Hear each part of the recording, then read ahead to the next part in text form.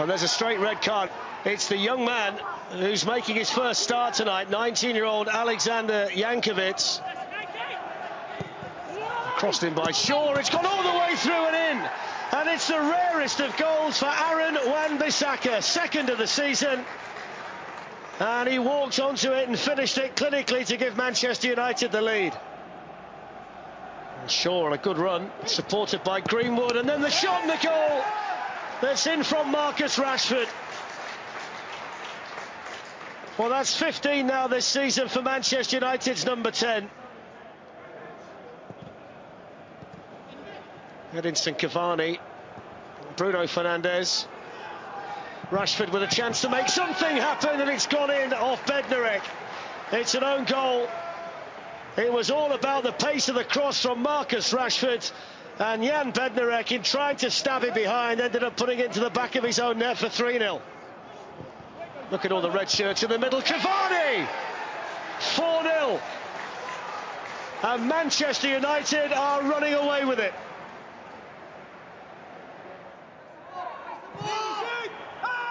It's not a bad ball in to Shea Adams, just trying to catch Manchester United off guard, and he's managed to squeeze one in. So the celebration turns to despair for Southampton as Shea Adams. Very, very tight decision. I think Ralph Hasenhüttl has already worked out it's not his night. Fernandes with a chip into Martial, who can turn away from Bednarek and smash the ball in from a tight angle for number 5.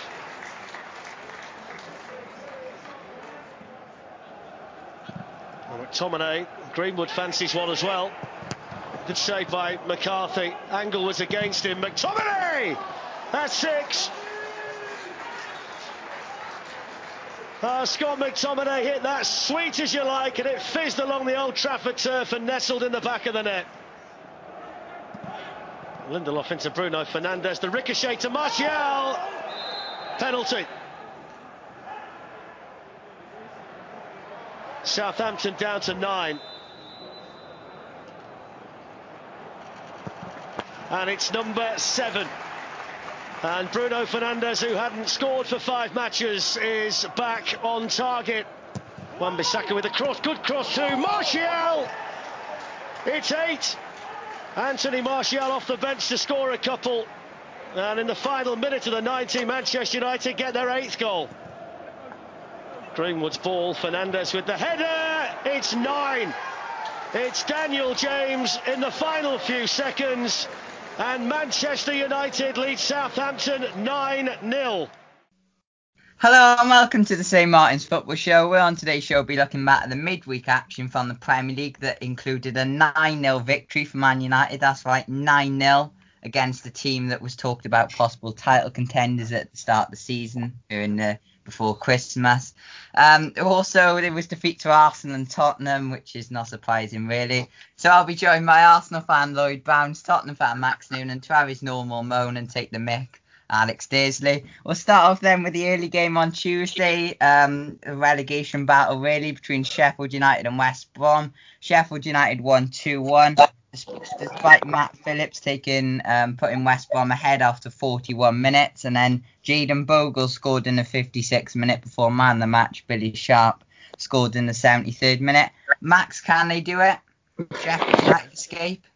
Well, you gotta believe, There's definitely a mountain to climb, but I mean it is unlikely. But you got to believe in these things, otherwise, where's the fun in football? You got to believe that Sheffield United can stay up, and I've got to say, I think Wild is at the wheel. I think they can stay up. 2 games won, better than none, I suppose. But they did avoid one record, though. They haven't got the lowest amount of points in Premier League history. That still remains with Derby. As well, but for West Brom, on the other hand, if they'd won that, they could have maybe gone closer to staying up. Crucial points. Do you think that they are down now, Alex? Yeah, it's so difficult in the Premiership at the moment to get, other than Man City, to get a consistent run. So I think it's very, very difficult to like Sheffield United. You win 2, and you just wonder if they can win the next 2. And such an unpredictable season. No, I think that the teams in the bottom 3 will eventually go at the end of the season. West Brom still worthy of their C grade? Well, yeah, because I still think if you look at West Brom, you'd expect to be in the bottom three. You would. As I said, they're a team that goes up and down. They're not going to be expected to be anywhere other than the bottom three. I don't know what. If you ask any of their fans, none of them would be expected to be out of the bottom three and to still have a chance, I suppose. And they have still got a chance. So I think most fans would have accepted that if you're a West Brom fan. Yeah, but you will, as you said, I think Big Sam's record is finally gonna go. The next game then at the same time, the early game on Tuesday was between Wolves and Arsenal. Wolves won 2-1, despite Nicolas Pepe scoring a brilliant goal after 32 minutes, and then it all went downhill for Arsenal there. David Luiz got a red card, which I don't even think it was a penalty really. And then was it Ruben Neves slotted it home in the 5th minute of added time. And then Yao Moutinho scored a brilliant strike in the 49th minute before Bern Leno was just, I don't know what he was doing, just stupid handballing it outside his penalty box and got sent off. Lloyd, what went wrong? Oh, well, what really went right? I think quite a lot went wrong that game. Like you said, the first half was quite good. Like you had Bukayo Saka chance within the first minute. We just clipped the post. And then you had the Pepe goal. You had the disallowed goal as well. The first half was looking really good. I was very excited. I was there typing. Great first half. And then like 5 minutes into the added time, I was just given away a penalty. Yeah, careless pen. Like, you see the first view of it, you think, WWE's taking it down. Get in. See red card. And then you see the replays. Yeah, there's no red card. It's a bit like you said, like you can debate if it's even a pen. It's completely terrible. And I said, well, they didn't get overturned, especially despite the Bednarek one. And then second half, Moutinho, there's no saving his shot. And then the Leno mistake then as well. Well, I think he misjudged the bounce on it. Yeah. But it did look really weird. Like his hand was like on his chest, basically. What was he doing coming out? Oh, like I think it was the right chance for him to come out. Like you have a Dharma Traore, but just sprint like through on goal. Like obviously you can try and come out there. And like he made the right call to come out. Like if he came out and kicked it instead, it would have been miles better. But instead he came out and just punched it a bit, which didn't really work. Funny enough. I'm going to be brutally honest. I have William Jose in won the fantasy, so it wasn't a bad thing that he got the assist for it. But I honestly think it wasn't a penalty. And if you go down the route of giving penalties for that, I don't know. Because like you said, the Bednarek one, we'll talk more about that later. But I don't think David Luiz touched him, really. I think he was more in his stride, and it was just an unlucky clip. Okay, you could probably say if it was a penalty, he was last man, so that's probably why he got the red card. But I don't think it was a penalty, and I probably would have given a yellow card to William Jose for diving. Do you think that was the right case, Alex? Well, yeah, but my big thing about this is the fact that when it happens at full speed, I don't blame the referees giving it. I don't, because it did look straight away as a penalty. But surely the ref has to go and look at the screen, not rely on someone else. He has to go then to the screen and say, oh, yeah, that was a clear mistake. What VAR was seeing when they looked at that, it's like they don't want to overturn the ref's decision. And I just find that just bizarre. And I think that cost Arsenal. And, I think they'll get the red card overturned, hopefully. But that cost them the 3 points. So they're never going to get the 3 points back or whatever. It's just such a poor example of how VAR is not being used properly. It's just crazy to me. Crazy. I can tell you they haven't had the red card overturned. It's only that Jan Bednarek one that's been overturned. Right, okay. Still standing, obviously. Well, I don't understand if it's clearly, like Lloyd said, clearly not a penalty. How can that? I'm a bit confused by it all, really. Dion Dublin's match a day is common sense being overtaken by just stupid rules in football, Max? Well, yeah, you could definitely say that. And the thing is, there's a lack of consistency within the rules as well. The rules are one thing, but people aren't able to understand those rules. And I think as well, I mean, it's also down to the referees. I just don't think they're willing to, they make the first judgment, but even when they do go and look at the monitor, I just think they're almost too stubborn to change their initial decision. So I think there are so many different issues. But yeah, I think common sense is definitely being overlooked. I think it is a bad situation to be in.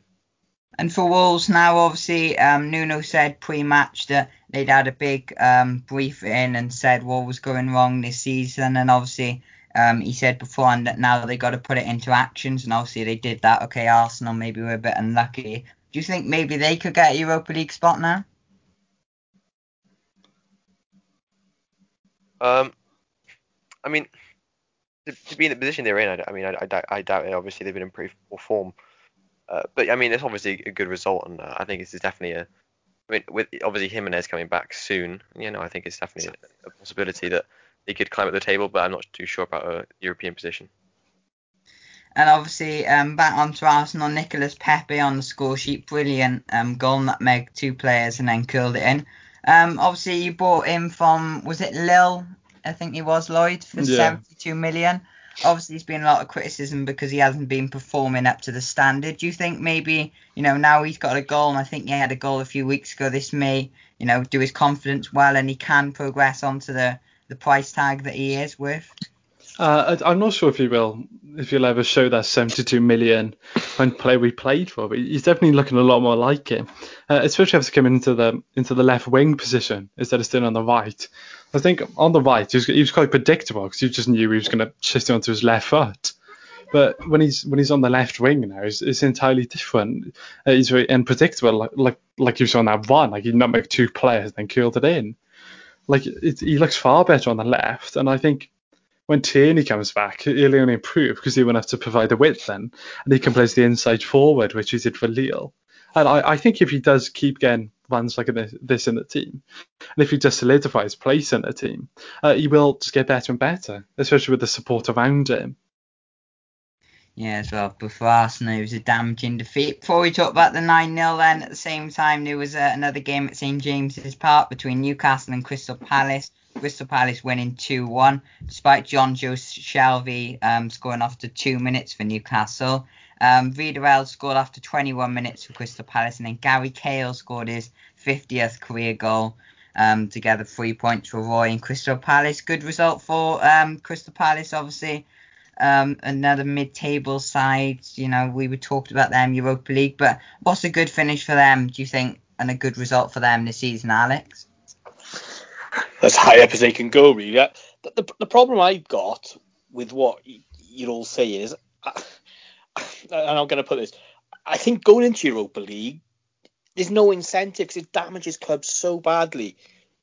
My arch enemy Swansea, they went into Europa League and it decimated them. Stoke City, they went into the Europa League, it decimated them. Wigan went into the Europa League. It's not an incentive to get into the Europa League because technically, I don't think teams like Palace, Wolves will have anywhere near the squads to go and win the Europa League, and it's such a no disrespect. In my day, you had UEFA Cup, you had the Cup Winners' Cup, 2-legged, all the way long, brilliant. Every round was interesting. Again, it's been just so devalued now. I find the Europa League possibly the most boring competition I've ever seen. I just find it just no interest at all until it gets to the quarterfinals or even the semi-finals. And even then, it's like, oh, go on, I'll watch it because there's no neighbours or no home and away or no East. The Europa League, I think, is not an incentive, and this is where I think Europeans got to look at this and make it a bit more incentive. Bring back perhaps the Cup Winners' Cup. Bring back the UEFA Cup. In my day, they were great tournaments to watch.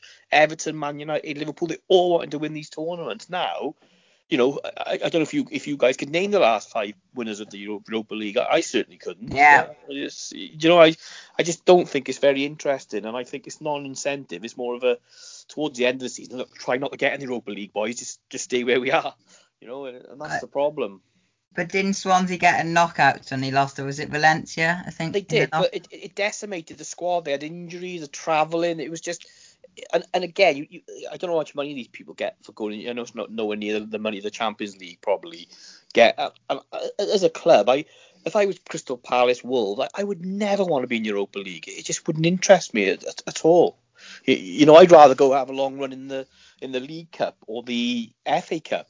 Whereas, really? Because years ago, I don't think it's recognised that much. Apart from having the winner's spot going into Champions League, which is obviously massive. Don't get me wrong, but no, for me, I think European football, other than the Champions League, I could knock that myself. But I just think bring back the Cup Winners' Cup, bring back the UEFA Cup. For me, 2-legged all the way across. Great competition as far as I'm concerned.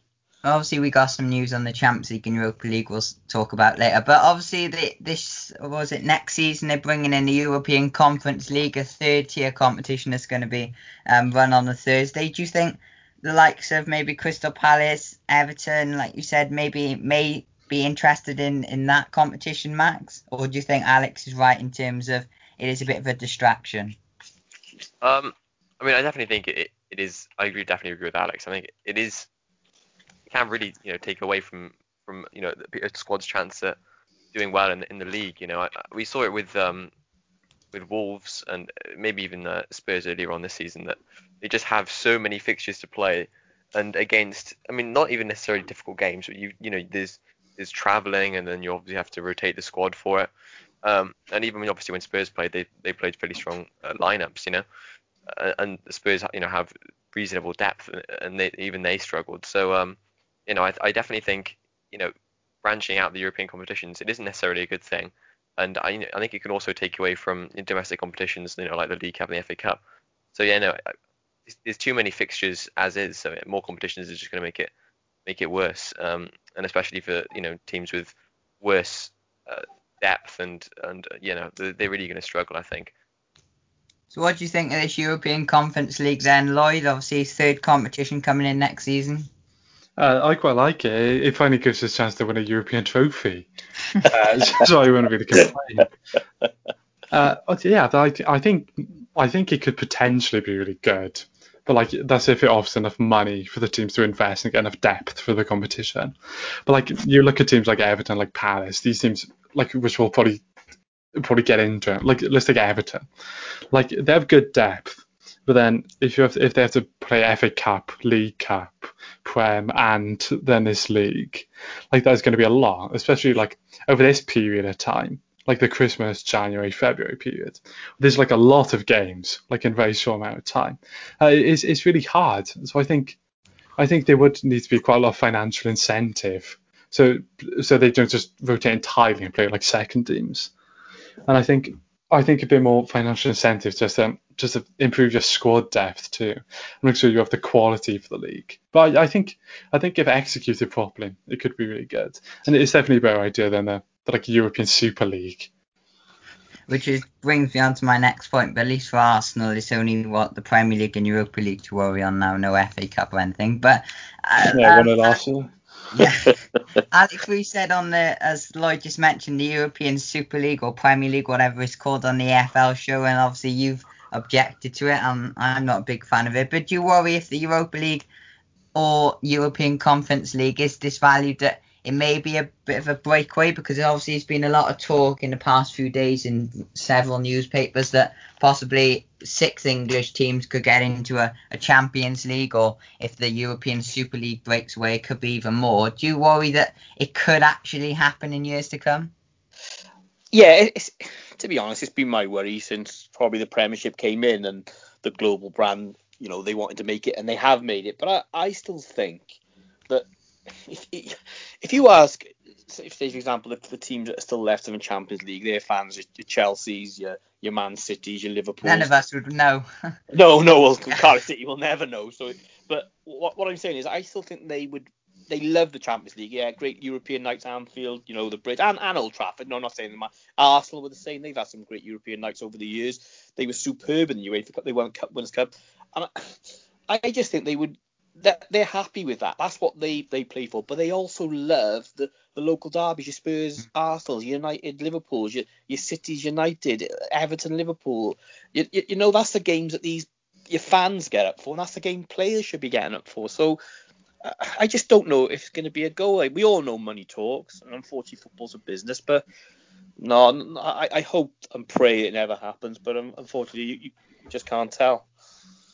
But do you think, obviously, there's been the talk about if you play in this European Super League, that FIFA's not recognising, that you won't be able to play in the World Cup. Do you think that there might not be a World Cup in the future? It'd be like, for example, the likes of Harry Kane or Messi, because obviously we know Messi's not a big fan of playing for Argentina. Anyone would know that. Or the likes of Ronaldo, your Bruno Fernandez's, your De Bruyne, your Bale might give up on the World Cup and play in this European Premier League, because there has been talk that they could get paid £1 million a week possibly with all this money coming in? No, if that happens, football's dead to me, and I would never watch it again because the World Cup has to be the pinnacle.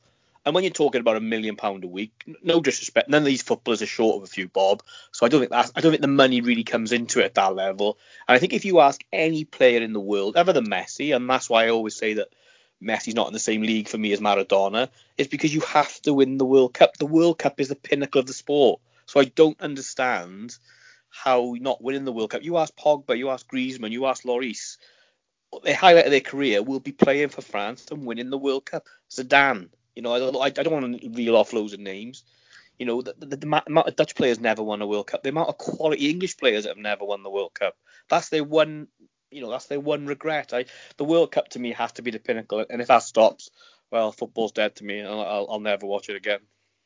Do you think, though, you made the interesting point when we talked about this about that if for example the likes of Harry Kane picked Tottenham or whoever to play in this European Super League over England, he might suffer like abuse or family or whatever because obviously he's not representing his country. Do you think that was the case? I think it would happen, and I mean it with Harry Kane if he has family going to school, and I think unfortunately people will turn against him, and I do wonder if you always go club and country. We all know that. Probably, if I'm brutally honest, I do love club football, but I also love the World Cup. I sit down, I watch the games. I just love seeing the other different players. The World Cup for me is a highlight of any sporting calendar. Every 4 years, absolute quality. And I think Harry Kane, not just him. I think Sterling. I think a lot of the players would come under a lot of abuse if your kids were in class with Harry Kane's kids. You'd be saying, "Look, what's the matter with you? Well, your old man wants is the money." So it's a very delicate thing, and I'm not saying that would happen, and I hope I'm not going to encourage that to happen, but I think it would, and I don't think Harry Kane would do that. I'm convinced he would pick England and a World Cup than Spurs and get paid £1 million a week to play in this European League. But I don't know what the other two think, but I'm just very disappointed in the whole thing if it goes ahead. Do you think players will boycott or won't be able to play in the World Cup, Lloyd, to play in this European Premier League, or do you think that Alex is right that they'll rather play in the World Cup for their countries? So the likes of Harry Kane or Ronaldo, who hasn't won the World Cup, or players like that. Well, I think really they're going to try and avoid this whole situation as a whole. It'd be terrible for football either way. Because most players are probably going to pick the same thing. Because say everyone picks the World Cup instead. Someone like a Ronaldo then isn't just going to pick the Premier League. They want to be with everyone else in the World Cup. And I think it'd be terrible if that happens as a whole. So I think they will try and stop it happening. It'd be terrible to have to pick between the two. I do think it would ruin football, and it would be terrible because it's just changing it for more money, which is just stupid. I really don't think it should happen. And what all led to this, and I think this is obviously a few years ago as the Club World Cup, which obviously Liverpool have won. I think Bayern Munich are in it this week as well. Obviously there was talks about FIFA of expanding it to, I think, 18 European teams as well. And obviously that's broken away to this European Premier League as well. But will it get a bit boring, Max?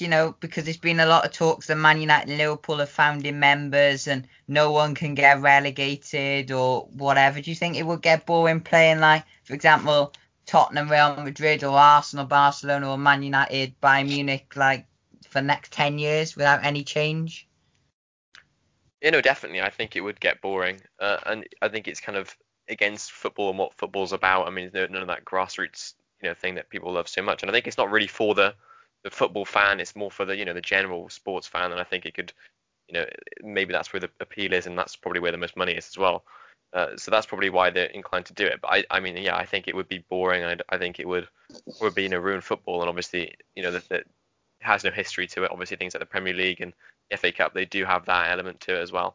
So yeah, no, I think it is just a fairly boring decision, and I think obviously it favours the money as opposed to what football should be about, and that's the fans. One final point before we talk about the 9-0 Man United victory is obviously your EFL expert, Alex. How do you think if this European Super League or Premier League did come in, it would affect the likes of Cardiff and EFL teams and lower Premier League teams? Yeah, it would affect them massively because no matter what you say, you know, when Cardiff get promoted, you look for the big games, the Arsenals, the Spurs, the Man United, the Man Cities, the Liverpools. You look, when you get your season ticket, you look for where you're going to be playing these teams. And I think if these teams weren't in it, as much as obviously, yes, you'd want to go to the Premier League, it would, if I wasn't playing Man U, Liverpool, Arsenal, Spurs, would it be that great to get into the Premiership? And yeah, I think it would affect it massively. Well, yeah, I won't go that far. We can't even beat Wickham, so I'm not going to go that far. But yeah, I think it would affect. I agree with Max and Lloyd. I just think football as we know it then could really just destroy itself, and I think it wouldn't just be me. I think a lot of my generation would completely give up with it. And what you got to understand, when Cardiff turned their red kit, you know, I didn't go down that red season. I'm not interested. A lot of Cardiff fans, most of them have gone back, but some I know just will never step back again. So when you make changes, it can really destroy people. And I just hope it doesn't happen. Yeah, I hope it does. Obviously, you know, Man United probably won't win it, but no, I think it would be boring, and you got to look at the likes of, you know, even Man United, Everton on the weekend. You know, we've had some brilliant games with them, Leicester as well. We've had brilliant games with over the years as well, and other teams as well. We wouldn't be able to win 9-0 if it weren't for like teams against Southampton or whatever, which leads us on to the next point. Obviously, we beat Southampton 9-0. It didn't start well for Southampton. Their youngster, Jankovic, got sent off after 2 minutes on his Premier League debut. And then, horrific tackle on Scott McTominay, possible leg breaker actually as well. But thankfully, Scott McTominay managed to get up and he was all right. Wan-Bissaka then scored our first goal after 18 minutes. And then Rashford, 7 minutes later. Jan Bednarek scored an own goal as well, which, you know, summed his night up really. And then Cavani in the 39th minute, at half-time we were 4-0 up. Then Martial scored 2 in the 69th and 90th minute. McTominay got a brilliant strike in the 71st minute. Bruno Fernandes scored a penalty, unsurprisingly, and then he brilliant assist for Dan James's goal, who come off the bench as well. Luke Shaw 2 assists, Greenwood 1, and Fernandes with 2. Unbelievable, Alex.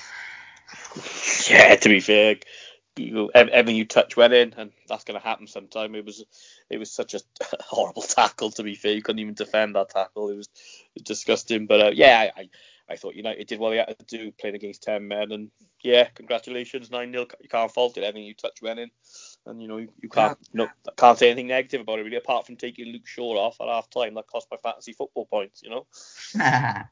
Well, then, abuse you give it all, he saved you right. As well, but obviously one of the main talking points was not just somebody triple captaining Jan Bednar and getting minus 21 points, but was of course his red card, which was quite similar to the David Luiz. We'll start off with you, Max. Obviously, it's been overturned now, and there was a clip going round after that Jan Bednar, when he was walking off the pitch, said that Martial said it wasn't a foul, but obviously VAR give it as a foul. Do you think that if you overturn the Jan Bednar one, you've got to do the David Luiz, or do you think there maybe was a bit of a difference? Well, yeah, I mean, I definitely think, regardless, I definitely think that it should have been overturned, the David Luiz one. I mean, obviously, I don't think that was a red card. But, you know, I think there is obviously similarity there, but the thing is, I don't really like the idea of, you know, comparing these events. And I mean, we kind of have to just because of how, you know, bad it is. But, you know, I think we need to see them as, you know, the isolated incidents that they are. And I mean, I just think it just shows the state of the refereeing in the Premier League, that, you know, you have to compare these events just to get any semblance of sense out of it at all. But yeah, no, I mean, I definitely think they both should be recalled. And yeah, no, I mean, yeah, I think obviously to come back again, I think the state of the refereeing isn't really being understood by the fans, and obviously, you know, it is in a bad situation at the moment. As well, and I think obviously that we talked about that McTominay challenge. Well, it could have possibly been career ending, but I honestly thought it was a dive against Martial, if I was being brutally honest, and I was surprised it was given as a penalty. Okay, you may say, oh, it's Man United, you know, they always get penalties, blah blah blah, but you know, I think it's right to be overturned, but I do think that David Luiz, you know, do you think, Lloyd, that obviously there's been a lot of things saying David Luiz has done it before. Do you think that's what maybe cost him? They said on Match of Day, Danny Murphy said that maybe it was his, he's done it before, so maybe they're going to come on harsher on him. Do you think that was the case? Yeah, I definitely think it could have been. But what I think it is, like you look at the Luiz situation, there's 1-0 up, but it's going to half time. And then that's when the red card is. But then you look at the Man United one, like you're 7-0 up, and then that's when you get the red card. So it's a lot easier to return the Bednarek one, because it isn't going to change the game. But then in the case of the David Luiz one, you keep David Luiz on the pitch, and that isn't happening. We're going into half-time 1-1, and I guarantee you we're coming out and we're putting in a much better performance instead. And then the Leno issue probably doesn't happen either. It completely changes the game. And I think the rest didn't really want to own up to that huge mistake they made. But then with the Bednarek one, they were fine to own up to it because it doesn't change the game at all. Yeah, as well, Mystic Meg, they're predicting what would have happened with the Leno incident, but they were not just red card incidents. Shea Adam had a goal ruled out as well, which was ridiculous, really. I think they come out after and said it was his finger as well, which, as you said, Alex, it cost you. It cost me a Ward Prowse assist as well for the fantasy. But how ridiculous is VAR going? Because you've been a very harsh critic of it, Alex, and there was another one as well, Cavani, which should have been a penalty, actually. Because his foot was just on the line as well after a foul. And then you made the point after that no one talked about Greenwood putting it into the bottom corner as well. So the goal should have stood. Obviously, Tottenham had one, I think, earlier in the season when he was on the line. So obviously a lot of VAR drama. What are your thoughts on them few incidents? Well, I couldn't believe, and this is what annoys me about modern football, is the fact that no one mentioned that, and none of the pundits, because obviously he went back, he stopped the game, gave a free kick. Now, when the ball came across, Greenwood smashed it into the corner. Goal, no problem. There's no point going back for the free kick because you scored. Now, no one mentioned it. None of the pundits, which doesn't surprise me because they're all rubbish. They're not worth the salt, none of them. But I couldn't understand why that goal was just disallowed because he brought it back then and gave a free kick, and not even the Man United players seem to moan about it. I'm just a bit. I need help with this VAR. So I just don't understand it all. I'm just getting everything I see. I just think is. And I agree with Max 100%. The referee and Lloyd, the refereeing standards are so poor in the Premier League. But I just don't understand the logic. Why would you not give Greenwood that goal? Why wasn't Greenwood in the rest face saying, "Look, why did you? That's my goal." I know if you were taking that off Roy Keane, or if you were taking that off Wayne Rooney, you were taking that off Henry, they'd have been uproar, and quite rightly. But nothing seemed to be said about it. I'm lost with the VAR situation. And it's quite similar that obviously when there's offside as well, if you put the ball in the back of the net like Rashford did in the Champions League as well, he put the ball in the back of the net. Obviously, I think it was against Istanbul when he put the ball in the back of the net. They give offside. VAR checked it. He was onside and obviously put the ball in the back of the net. So it counted. I think Aubameyang had the same situation, I think, possibly against Brighton last year or the start of the season as well. So is it a bit of inconsistency? And, you just got to look at that. Shea Adams, his finger offside. Is it getting ridiculous now, as we said earlier, overruling common sense? Yeah, I think so, 100%. I don't know what Lloyd, Max, or yourself think. It's coming to a point where it is starting to spoil football. And I was quite a supporter of VAR when it came in, especially what Cardiff City went through 2 seasons ago. I thought, oh, well, great, at least it'll stop some of the silly, more obvious incidents. But it seems to be causing more problems. How can a finger be offside? I just don't get it. I'm sorry. And you know me, I'm an NFL fan, so everything gets down to the ground. They do replays, blah, blah, blah. But this is becoming a point where football is, again, it's spoiling itself, and it is ruining some of the things which we all like to see. Money spinning rugby, but for the as Alex said, the VAR is ruining it. Obviously, Lloyd has already been 2 law changes to the rules this year because of VAR. Do you think that at the end of the season, most likely now that they just got to all sit down and think, right, let's just use common sense and cut out these stupid errors of fingers or hair offside, or like Alex said, let the goals count as Mason Greenwood had, or the penalty Cavani should have had? Do you think that maybe a law change is required? I think what's required is to sack all the referees and all the officials and everyone who looks at VAR and everyone who organises it and get in a whole new system. VAR isn't the problem at all. It's just incompetence of the people using it. If we get rid of VAR and make them use common sense, they don't have any common sense. They're not going to do anything. Like, That's the best comment of the show so far. It You can think of all the calls where like Fabulous. they've just completely had it wrong. Like I was thinking of the Aubameyang against United. We've got calls for offside where Maguire was about 4 meters away from Aubameyang. It's terrible. It's terrible. I really don't. I hate all the officials. None of them are good at all. And especially after what happened against Wolves. English referees are terrible. You have the Wenger quote, so it's going to happen. Mourinho goes out. Everyone does. Like Wenger said, none of them will go to the World Cup. None of them did. I don't think there's one referee in Europe, one English referee in the Champions League or Europa League. Like they're terrible. There's very few anyway. Like the Premier League is the best league in the world, and it's the best league in the world with the worst referees in the world. Like that's what Neil Warnock said after Cardiff went down. Yes, I remember. He said it's the best league in the world with the worst referees. It's terrible. Anytime anyone speaks out about the referees, they get fined then as well. Like I really don't understand that either. Like if Arteta spoke out and said the WWE's one isn't a red, he said it isn't a red. Like he'd get fined then. The referee should get fined instead. They're the ones who made the mistake. Another one is the first Spurs Brighton game where he went up to the monitor. Ref went up to the monitor after Brighton just scored and there was an alleged foul in the build-up. He looked at the monitor. He looked at the foul that was in the build-up to the Brighton goal. He saw the foul and then he just said it wasn't a foul, even though it was a clear foul in the build-up, and then he gave the goal. I mean, they're using the technology. It's just using it wrong. It's not the technology's fault at all. It's just all the people using it. But obviously, it's been.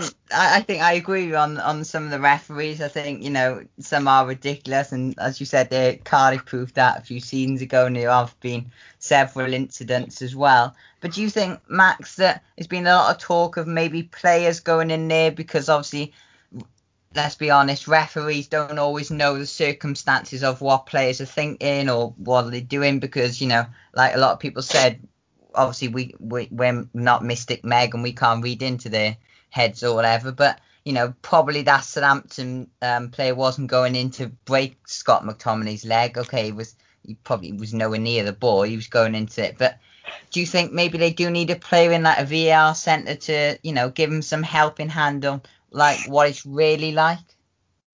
I mean, from a player's point of view.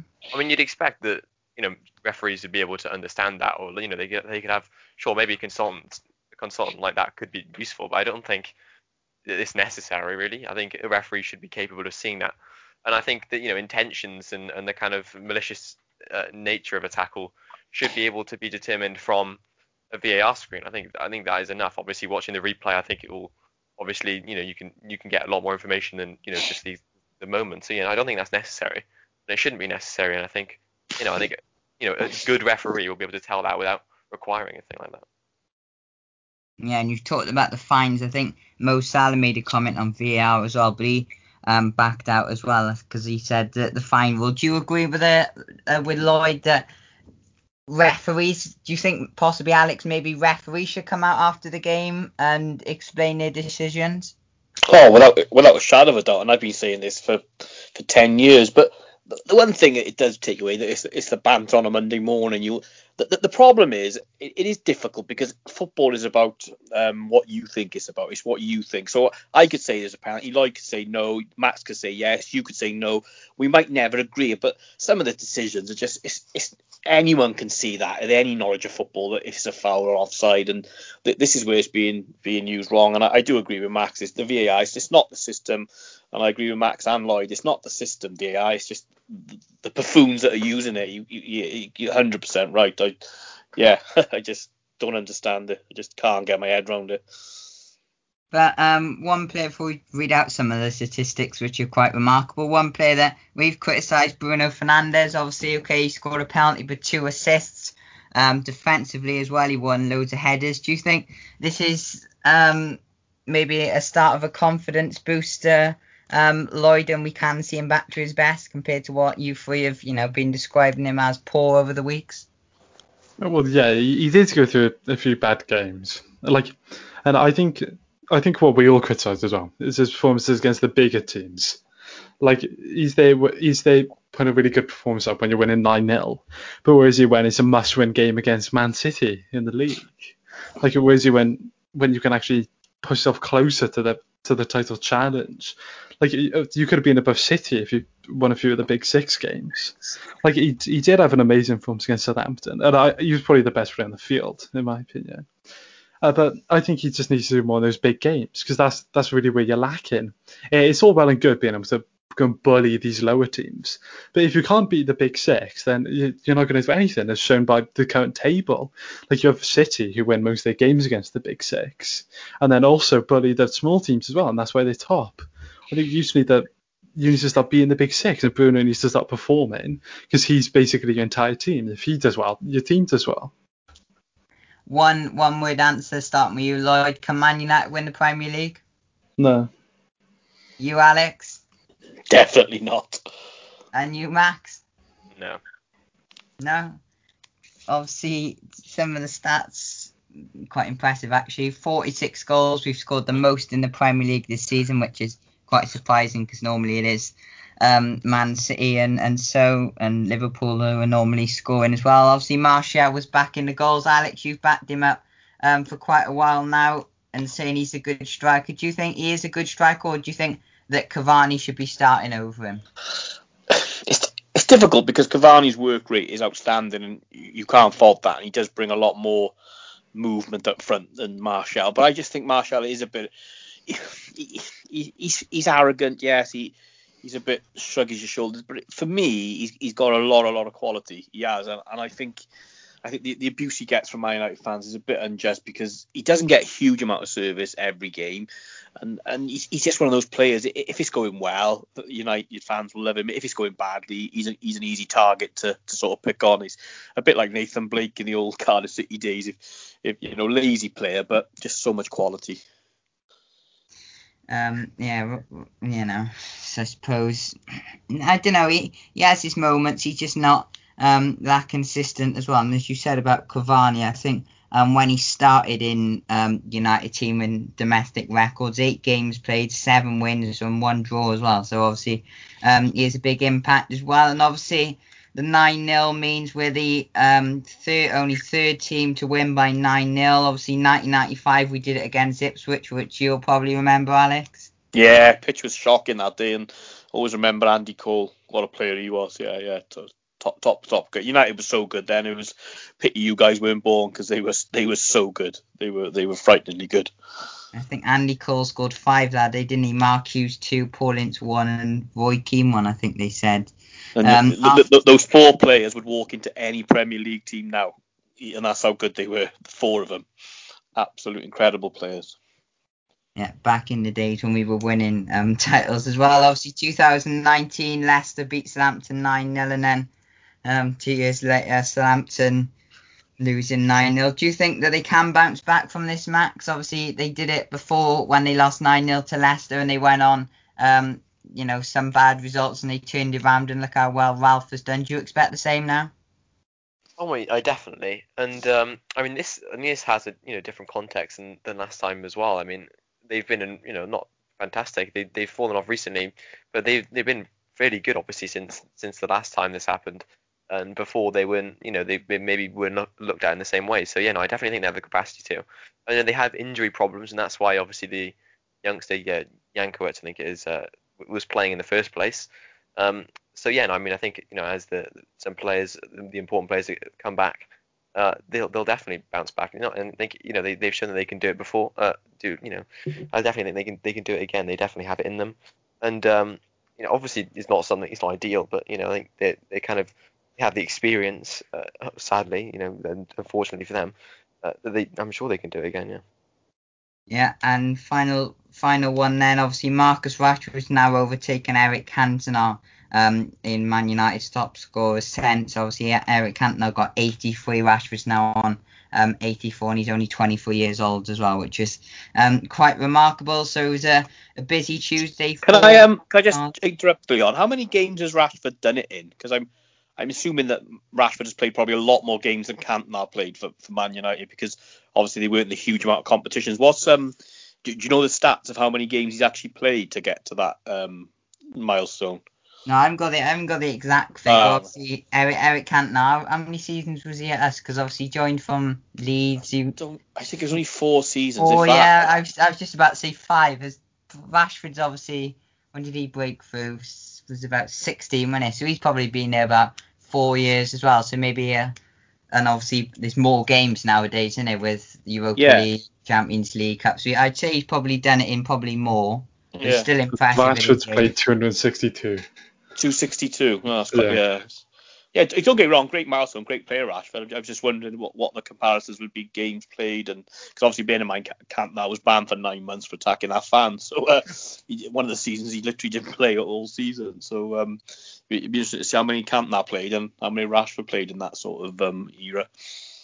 Yeah, we'll try and find that out now. So obviously, as I said, Tuesday busy, 4 red cards, which I don't know if that's ever been done. But on Wednesday, it wasn't as busy as that, but it was involving one shock result, which we'll touch on in a bit. Obviously, the early game, Man City continued their brilliant form, winning 3-0. Obviously, probably kills me to say it, but they are probably, will they walk the league? Possibly not, but you'd probably say they are going to win it. 2 goals, a goal from Gabriel Jesus and Raheem Sterling were enough to get past Burnley, and Riyad Mahrez had a goal chalked off as well. Leicester won away at Fulham 2-0.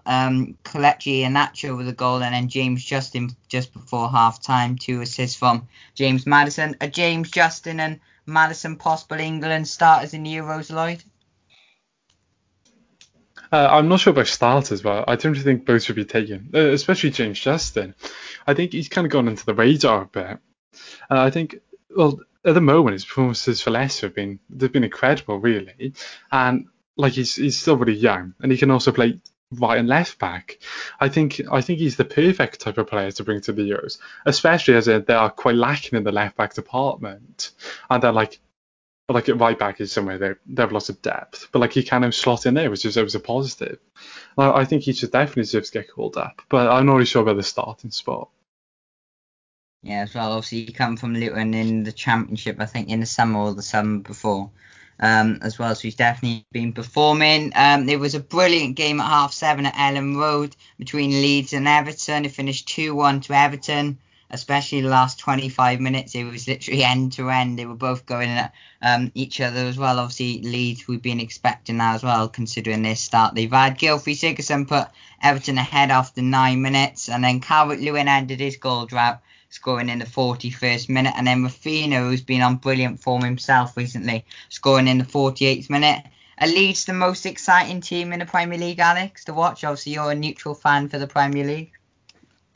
Yeah, they are. I think, to be fair, most of the games I've seen have been really good. I think Leicester are good to watch. I think Villa are good to watch. Obviously, Man City are good to watch. But yeah, I would say Leeds are probably the most entertaining team that I've seen up there for a while, yeah. And obviously Bamford, another assist. Max, is he starting to show now that he's not all about the goals? Well, yeah, I think he's naturally going to be involved in a lot of play in a team that scores a lot of goals. But I think it's always useful for a striker to do that, and I think obviously showing the ability to do that is very, very good. And I think obviously I don't think he was really as rated as highly at the beginning of the season as he is now. So he's adding to his attribute list, and I think he's looking like a better player than people expected him, to be at the beginning of the season. And Raphinha as well, he's gone a bit under the radar. How good a player do you think he is? No, I think he's obviously he's shown he's obviously of the right quality this season. I think he's a good player, and I think he's a fantastic signing for Leeds. Yeah, as well, obviously. Where did he come from? Do you know? Rennes. Rennes as well, obviously. Was it 30 million or just under? Maybe a bit cheaper as well for him as well. And he's come under the radar, but it wasn't enough for Leeds. West Ham won a brilliant game at Aston Villa as well, 3-1. Thomas Souček, who's been absolutely brilliant since joining on a permanent deal from Slavia Prague in the summer, scoring in the 51st minute. Jesse Lingard then got 2 goals, and Ollie Watkins got a consolation goal. Now, you've said, Alex, that it was a brilliant move for Jesse Lingard. Do you think this can maybe I think there's no option to buy, I don't think. So it's just a loan to the end of the season. Do you think this could restart his Man United career in the future? Yeah, possibly. I think he's a good player, and I've always thought he was a good player, but he is a bit lightweight, and I think he needs to possibly get on the weights a bit so he can just make himself a bit stronger, because I think he can get pushed off the ball really easily, whereas Rashford doesn't seem to do that, Greenwood doesn't seem to do that, so I can understand why United loaned him out, but yeah, I think he's got a lot of qualities, and I think if you can keep him fit at West Ham, and he'll run, and yeah, a good signing for me, and I think, yeah, he will go back to United. Obviously, England got so much talent to go to the Euros, but two West Ham players that have stood out, Aaron Cresswell at left back, and then Mikel Antonio up front. He obviously got 2 assists as well. Do you think maybe they could be possible options for the Euros? Obviously, Antonio's got a big physical presence up front as well. Yeah, I think it'd be nice to give him a chance. I've been really impressed with Cresswell, to be fair. I think he's been excellent this season. And Antonio, again, when he's fit, he'll run all game. His stamina is massive. I think he's a real top quality player. And didn't he come from non-league? Didn't he come from a non-league? Yeah. So for me, I'd love him to go to Euros, because it just shows again that the grassroots is working, and you do get quality players sometimes if you look hard enough and you've got a good scouting system. Yeah, as well. And then the last game on Wednesday, probably was most unexpected result in quite a while, actually. Obviously, I've criticised Brighton. I think I did it after their performance against Newport and said there was 4 championship teams better than them. I think I'll take that back, not just on this performance. They've been keeping clean sheets and been performing well. And they beat Liverpool at Anfield 1-0. I didn't even know who got the goal. I think they're still debating it. It went down as a Alzate goal as well. It could have possibly been a Trossard goal as well, but Brighton probably won't care who got it as well. Obviously, Liverpool, Andy Robertson, has said Liverpool not in the title race. Are they in the title race, Max? I mean, it's difficult to say. I mean, for me, in context, I think with the possibility of some players returning from injury and like a Jota perhaps, I'm not too sure when everybody is due to come back. But I mean, with them players returning, you can't say that they're totally out of it. Obviously with their form in recent years, but for me at the moment, I think the title race is starting to shape out a bit, and I think it's starting to be clear who the front runners are, or the front runner is, and that's just Man City. So yeah, for me, I think while they're not totally out, I think they're out for the time being. And Alex, there's been a lot of talk, about Van Dijk, and Klopp's confirmed he's not playing for the rest of the season despite him being in Dubai and doing all his fitness testing. How massive is that for Liverpool? Yeah, huge. And I still think, I don't think you're going to put him in the title race now, but yeah, that's massive, absolutely huge if they can get him back. I just think something's gone on at Liverpool. They just don't seem as happy anymore. The players, there seems to be a bit of a problem with the players, and I don't know if they don't seem together as they were last year. But I still think Man City won't run away with the league. I think they'll start tinkering when it comes to Champions League, FA Cup, and I still think there's hope for teams below them, like Liverpool, like Leicester. They're still in with it, I think. Still in with a chance. Yeah, as well, certainly, yeah, an open race. But I've criticised Brighton. Obviously, Lloyd has backed them up. But Max, are they going to be a Premier League team next year? As it stands, obviously, I think I'd probably say yes. Obviously they'd be Spurs and not Liverpool as well. Yeah, I mean, I think they definitely have the players to do so. I mean, I think manager as well, definitely, and I can think of it. Whilst I think there is certainly quality down there, and I think it's quite a difficult title race, relegation battle down there. I'm not quite sure who's going to go down. I think there are certain favourites, and I don't think Brighton is one of them. Yeah, and I think they have fantastic players all over the pitch. Maybe the striker position is where you doubt the quality a little bit, but I think Basuma is an example. I think he has the potential to play for a top 6 side, and as long as you have players like that and a manager like Graham Potter, I think they're whilst not totally safe, they definitely have a possibility, and I do expect them to stay in the Premier League. Yeah, and then going on to your team now that you probably don't want to talk about, on Thursday, the the North London derby between Tottenham and Chelsea. The only goal for Chelsea came through Jorginho, which was enough. Obviously, Chelsea winning 1-0. It was I don't even know what Eric Dyer was doing on Timo Werner for the penalty. Max, tell us what went wrong for the third successive week. Well, I mean, I don't think as much went wrong as in past weeks. I mean, obviously a lot did. I mean, I think attacking wise there's basically nothing there. But I mean, I think defensively it wasn't appalling, and obviously that one moment was absolutely horrendous. I have no idea. I can't even explain what he was trying to do. I genuinely have no idea. But I mean, obviously, one goal from a penalty, no goals from a play conceded. I guess it's an improvement. I mean, again, it's just going forward, and obviously missing Kane is going to lend to that. There's just nothing there really. There's just no plan there. There's no tactics really other than just defend. So yeah, I think it is probably tactics wise that's the main issue. There's no real attack force, and yeah. I mean, I think once you lose Kane, a player like Kane, you kind of came to expect it. That was obviously the main route of the attack, just scoring early and then defending that goal. But now you can't do that because you don't have Harry Kane. So yeah, no, it kind of just exposed the lack of any ideas from Mourinho outside of that plan, and it obviously was very poor. Do you think, Lloyd, any London teams will get in the Premier League? So West Ham in the Champions League, sorry. So West Ham, Chelsea, Tottenham, or Arsenal? Yeah, I'm not sure really. Like, I think looking at who was the highest chance, and none of them really do. Like, you look at Chelsea, I think into Tuchel they could probably push for it a bit. Like, you look where they are on the table right now. Like they are coming in sixth, but then they're still 4 points off. And then you look at the teams above them as well, and it's really, are they going to drop any points? Like, you look at Leicester, United, you set up some like a Villa who had lots of games in hand. So I think I expect one of them to. I think the most likely option is probably going to be Chelsea. But I wouldn't be surprised if this is probably the first time in quite a few years a London club doesn't finish inside the top four.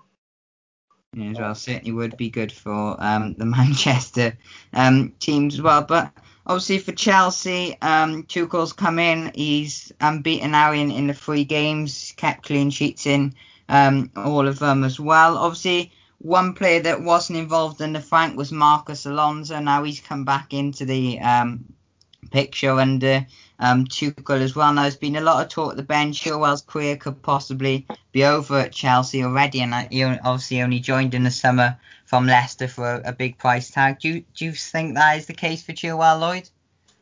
Yeah, I think potentially it could be, but I know under Dortmund and PSG and Tuchel, he really changes his formations a lot based off the team he's facing. I think he used something like 9 different formations at PSG. So I think there is a place in the squad. I think Tuchel's just done with a back 5. So it's a bit more defensive, a bit more conservative. Like, it's known for getting the results, basically. And I think once the players have trained under him and learned his style, then I think he'll probably try and change the system he plays a bit more. So then when they move out of a back 5, Chilwell will go straight back into the left back spot. But then when they play a back 5, Alonso slots in the left wing back.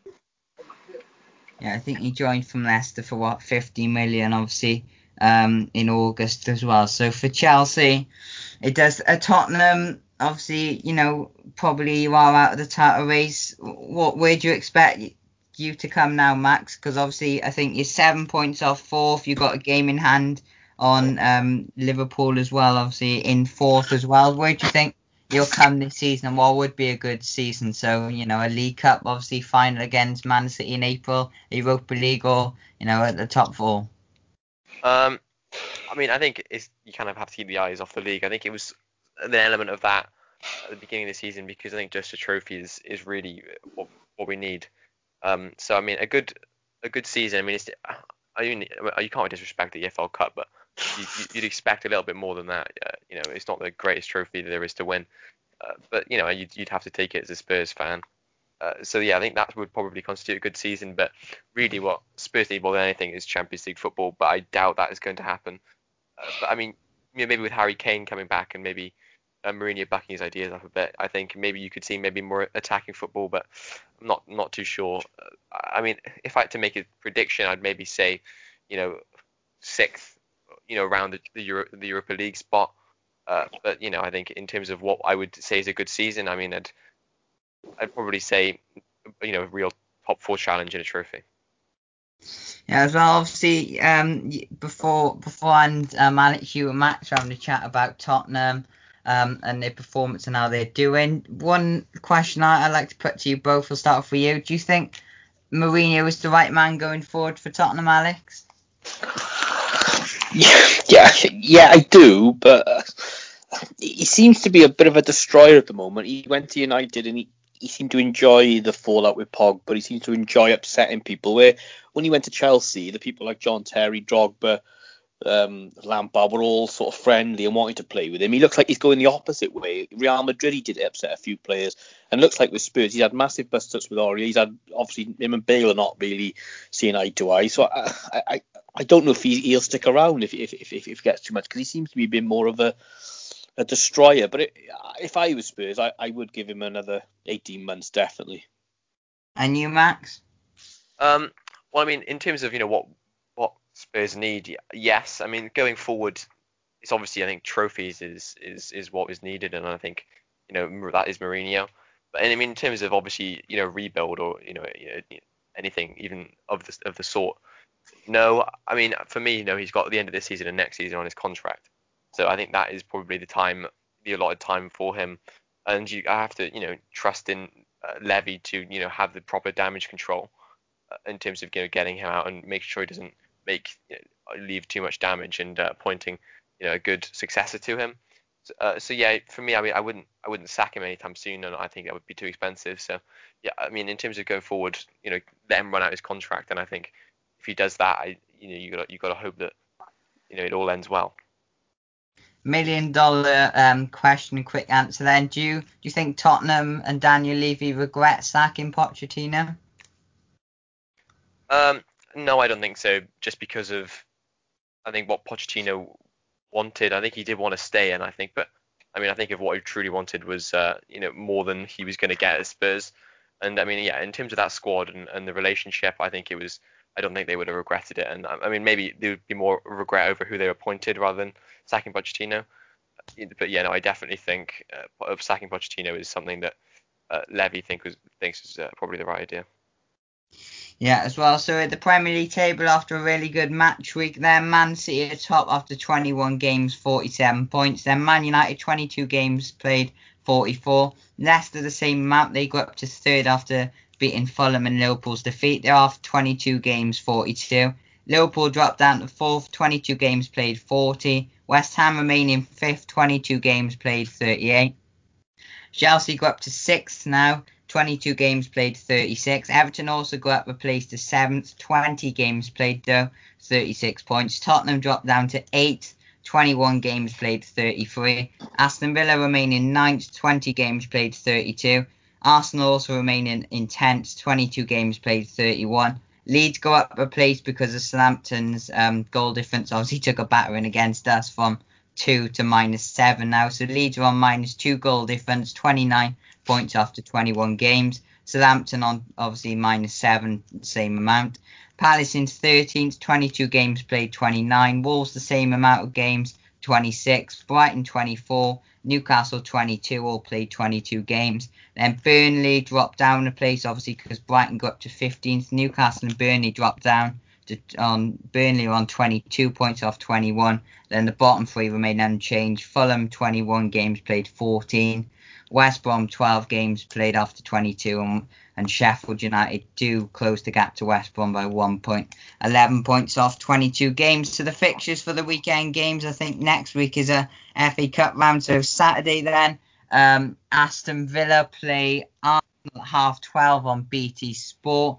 Burnley play Brighton at 3 o'clock on Sky. Newcastle Southampton 3 o'clock on BT as well. West Ham at 5:30 on Sky. Then the big game, Man United Everton, 8 o'clock Sky. Tottenham West Brom, 12 o'clock on BT. Wolves v Leicester, 2 o'clock on Sky. Liverpool, Man City as well, a big game at 4:30, and then Sheffield United, Chelsea, 7:15 on Sky, and then one game on Monday, Leeds against Palace is at 8 o'clock on Sky. Leicester got Jamie Vardy back against Wolves. Do you think how huge is that then, Lloyd, for Leicester going forward? Well, yeah, I think it's very useful for them. Not really because they're in a bad run of form, just because he can really add to what they're doing at the moment. Like, they're still third, which is obviously amazing. But you put Vardy into this team, and they'll probably do a lot better. They had a good convincing win over Fulham on the weekend, and their dev looks really good. And I think putting Vardy back in this team will only make them look a bit better. But normally they do struggle with quite a few injuries. Like Pereira was out for ages. Timothy Castagne has been out. Maddison has been out. And now Vardy. And Ndidi as well. So I think if they can keep this team fit, I can easily see them finishing top 4. But I think they do need to try and keep them fit, which rarely happens, sadly. And the Klopp v Pep battle is already heating up in the press conferences. Klopp said that we didn't have a break. Man City had 2 weeks off for COVID reasons. It's a tough year. Then Pep replied, he made a mistake. He has to see the calendar again. I'm surprised. I thought Jurgen was not that type of manager. Obviously, both managers have complained about the fixtures before. I think Jurgen Klopp moaned about they had to travel to London to play West Ham on Sunday. Then they played at home to Brighton on Wednesday, which I can't see his debate there. Do you think that maybe both have a point or none at all, Alex? None at all. I just find Klopp's, I think he's just under pressure.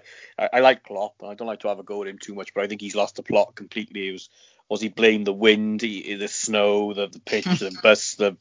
I just give up with him, to be honest. I don't know if he just says it to take a bit of pressure off his players. I'm not sure, because I do like him as a manager, and Guardiola's been the same. And they moan, and I just find it bizarre with clubs like Liverpool and Man City moaning. I can understand if it's some of the weaker clubs like Palace, your Newcastle's, your West. I can understand them moaning a little bit, but they're supposed to be 2 biggest clubs in the Premiership. Get on with it, for goodness sake. Get on with it. Yeah, probably agree with that as well. Quickly to finish then, obviously this week. Obviously, I think the Champions League actually starts in 2 weeks' time, so we'll be looking ahead to that next week. But there is some news this week regarding 2 English teams in the Champions League. Liverpool v Leipzig is being moved to Budapest, it looks like, in Hungary, because Liverpool can't travel to Germany and back because of flight rules to Germany and having to quarantine. And then it's the same with Arsenal going to Portugal to play. I think, is it Benfica? Are you playing, Lloyd? Yeah, Benfica. So you have to, they're looking for a venue for that. It could possibly be played, the Arsenal game, over one leg.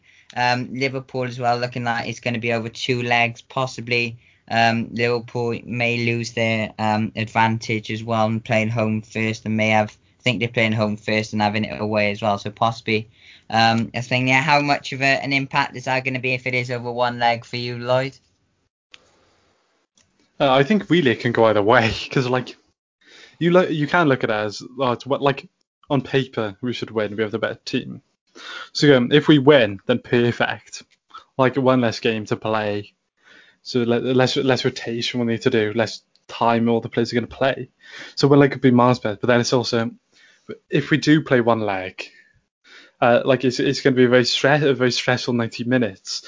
We're going to have to make sure we win, because if we lose, there's no second leg. It'd be a lot of pressure. And I don't know if it'll actually help or anything, or if it'll be beneficial playing the one less 90 minutes, just because of all the added pressure and that we will need to win in that 90 minutes. And on the Europa League debate earlier, how disappointed would you be going out the Europa League? Because I think you went out. Did you go out the first knockout to Olympiacos last year, didn't you? Yeah. Yeah, so as well, how disappointed would you be going out the Europa League, or do you agree with Alex's point that it may, push you towards possibly a top 4? I think really at this point, top 4 is quite out of reach. I'm never going to say impossible, and I think we do have a decent chance. But the Wolves game, I think that was really crucial to win if we actually wanted to try and cement our challenge for top 4. So I think really we need to focus on the Europa League, because you look at it, you have to win 7 matches, and then you're into the Champions League. And if you look at it like that, it's a lot easier. And I wish it was that easy, just winning 7 matches. But I think we need to focus on that. Like, I think, I just really think that's what we need to do, especially after last year going out to Olympiacos. I think it was a 122nd minute goal which knocked us out in the end. It was a very horrible fixture. And I just hope we try this year and we put out the solid teams, we put out good performances, and I'm sure we will. And I think it is our only chance really to get back into the Champions League this season. Yeah, I think you're 9 points off and Tottenham are 2 better, so 7 points off. Do you agree with the Arsenal point of view there that, you know, Tottenham have to take it serious and that's your only chance to get in Champions League this year, Max? Well, I mean, I don't know about only chance, but obviously the Europa League is obviously something I think the idea of it being a trophy, I think that is probably the main reason.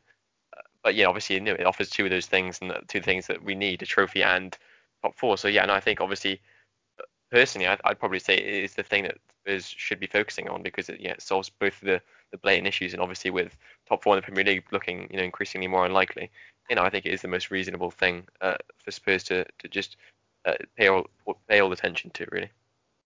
And finally, Alex, as I said, looks like Liverpool's getting moved to Hungary. Do you think it'll have much of an impact? Obviously, no fans if Liverpool have the home leg or the away end. No, I don't. Behind closed doors, I don't think it really matters where you play. You could play in the middle of America, and it wouldn't really matter. I don't think so. It's same for both teams, and you know, I'm sure Klopp will moan about the travelling, but you know, they won't be travelling in economy class and waiting round in airports and stuff. So I'm not going to feel too sorry for either team. And do you think, obviously, you know, Cardiff not in the Champions League or Europa League, and you know, you're obviously a neutral to that as well. Can you see the Champions League first of all finishing and, you know, being really exciting this year? Yeah, I think so. To be fair to the Champions League, you know, it is a good competition, and you can't really deny that it's not, because it is. I still think, again, in my day, it was only the problem I've got is when I was watching European football in the 80s and early 90s, you only had 4 teams maximum coming from England. That would be obviously the league winners, the FA Cup winners, and the League Cup winners.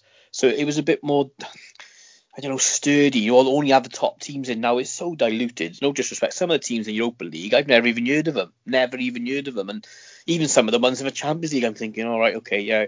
So for me, the European football has been diluted into tournaments that I just don't think mean as much. But obviously, if you win the Champions League, it's the highest pinnacle in the club game. So I don't know. Perhaps I'm looking at it through rose-tint spectacles, but I just think it was better in the 80s, and the 90s just meant more. I think it's just far too diluted for me now. And one final question, obviously, Champions League and Europa League last year was played in Germany and Portugal over one leg. Do you think they should revert back to that in the future? Start off with you, Lloyd. Well, going back to one-legged fixtures. One-legged fixtures. I really didn't like it. I think it's a way to make it a bit easier, just because you have to win half the games. Like, you look at the one Leon went on, and I think that was greatly helped by only having to play one game. Like, you look at the City game where they won 3-1. Yeah, if there's a second leg with that, you can see City just beating them 3-0 next time, and just knowing what to do and just going at it. I think this year it was really helpful to some of the teams with the one legs, and I wouldn't really go back to it just because it is a bit. Well, it's just a bit more lucky, I think. And for you, Max, one leg or two legs? Well, I mean, from obviously being a watcher, I'd definitely say one leg. But I mean, I'm just thinking. I mean, obviously last season I was watching the Champions League and Europa League. But I mean, I can just imagine if Spurs were in it, it would be kind of unpleasant. So, I mean, I'd probably say two-legged. But for the Europa League, I mean, there's a round of 32, and I wouldn't be entirely opposed to the idea of maybe the earlier rounds being one-legged, just because of obviously the fixture pile-up being quite intensive. And you, Alex? No, I think I agree with Lloyd on this. I think two-legged would be better, but again, would it be better just to go two-legged all the way through rather than the group phases in a way? I don't know if the group phases, do many people like watching it? I don't know, because I don't know the stats, but I find that the group stages can be pretty, I don't know, not predictable, but I don't know, would it be better just to put them all in the hat and play two-legged all the way through? Would that be a bit more interesting? And that would mean obviously more games are on telly. I don't know. I'm not an expert in European football, but I used to enjoy the European nights watching Liverpool and Man United back in the day, where it was just two legged all the way through, from round one down, to the final. And to answer your question about Eric Cantona earlier, brilliant statman Lloyd has said that Eric Cantona actually played 180 games. 180? 180 games at Man United. Obviously, that ban was in place for 9 months, so that probably impacted as well. I think he played 28 games in the Premier League for Leeds as well. So that's it for the St. Martin's Football Show this week. We'll be back next week to hopefully, for Lloyd and Max's sake, talk about an Arsenal and Tottenham win as well, and Alex will be back on to have his usual moan. But brilliant show, live long in the memory. 9-0 Man United. Only two teams have done that. So thank you for listening and goodbye. Once upon a younger year, when all our shadows disappeared, the animals inside came out to play. Went face to face with all our fears, learned our lessons through the tears, made memories we knew would never fade. One day my father, he told me, son, don't let it slip away. He took me in his arms, I heard him say, when you get older, your wild heart will live for younger days. Think of me if ever you're afraid. He said one day you'll leave this world behind, so live a life you will remember. My father told me when I was just a child, these are the nights that never die. My father told me.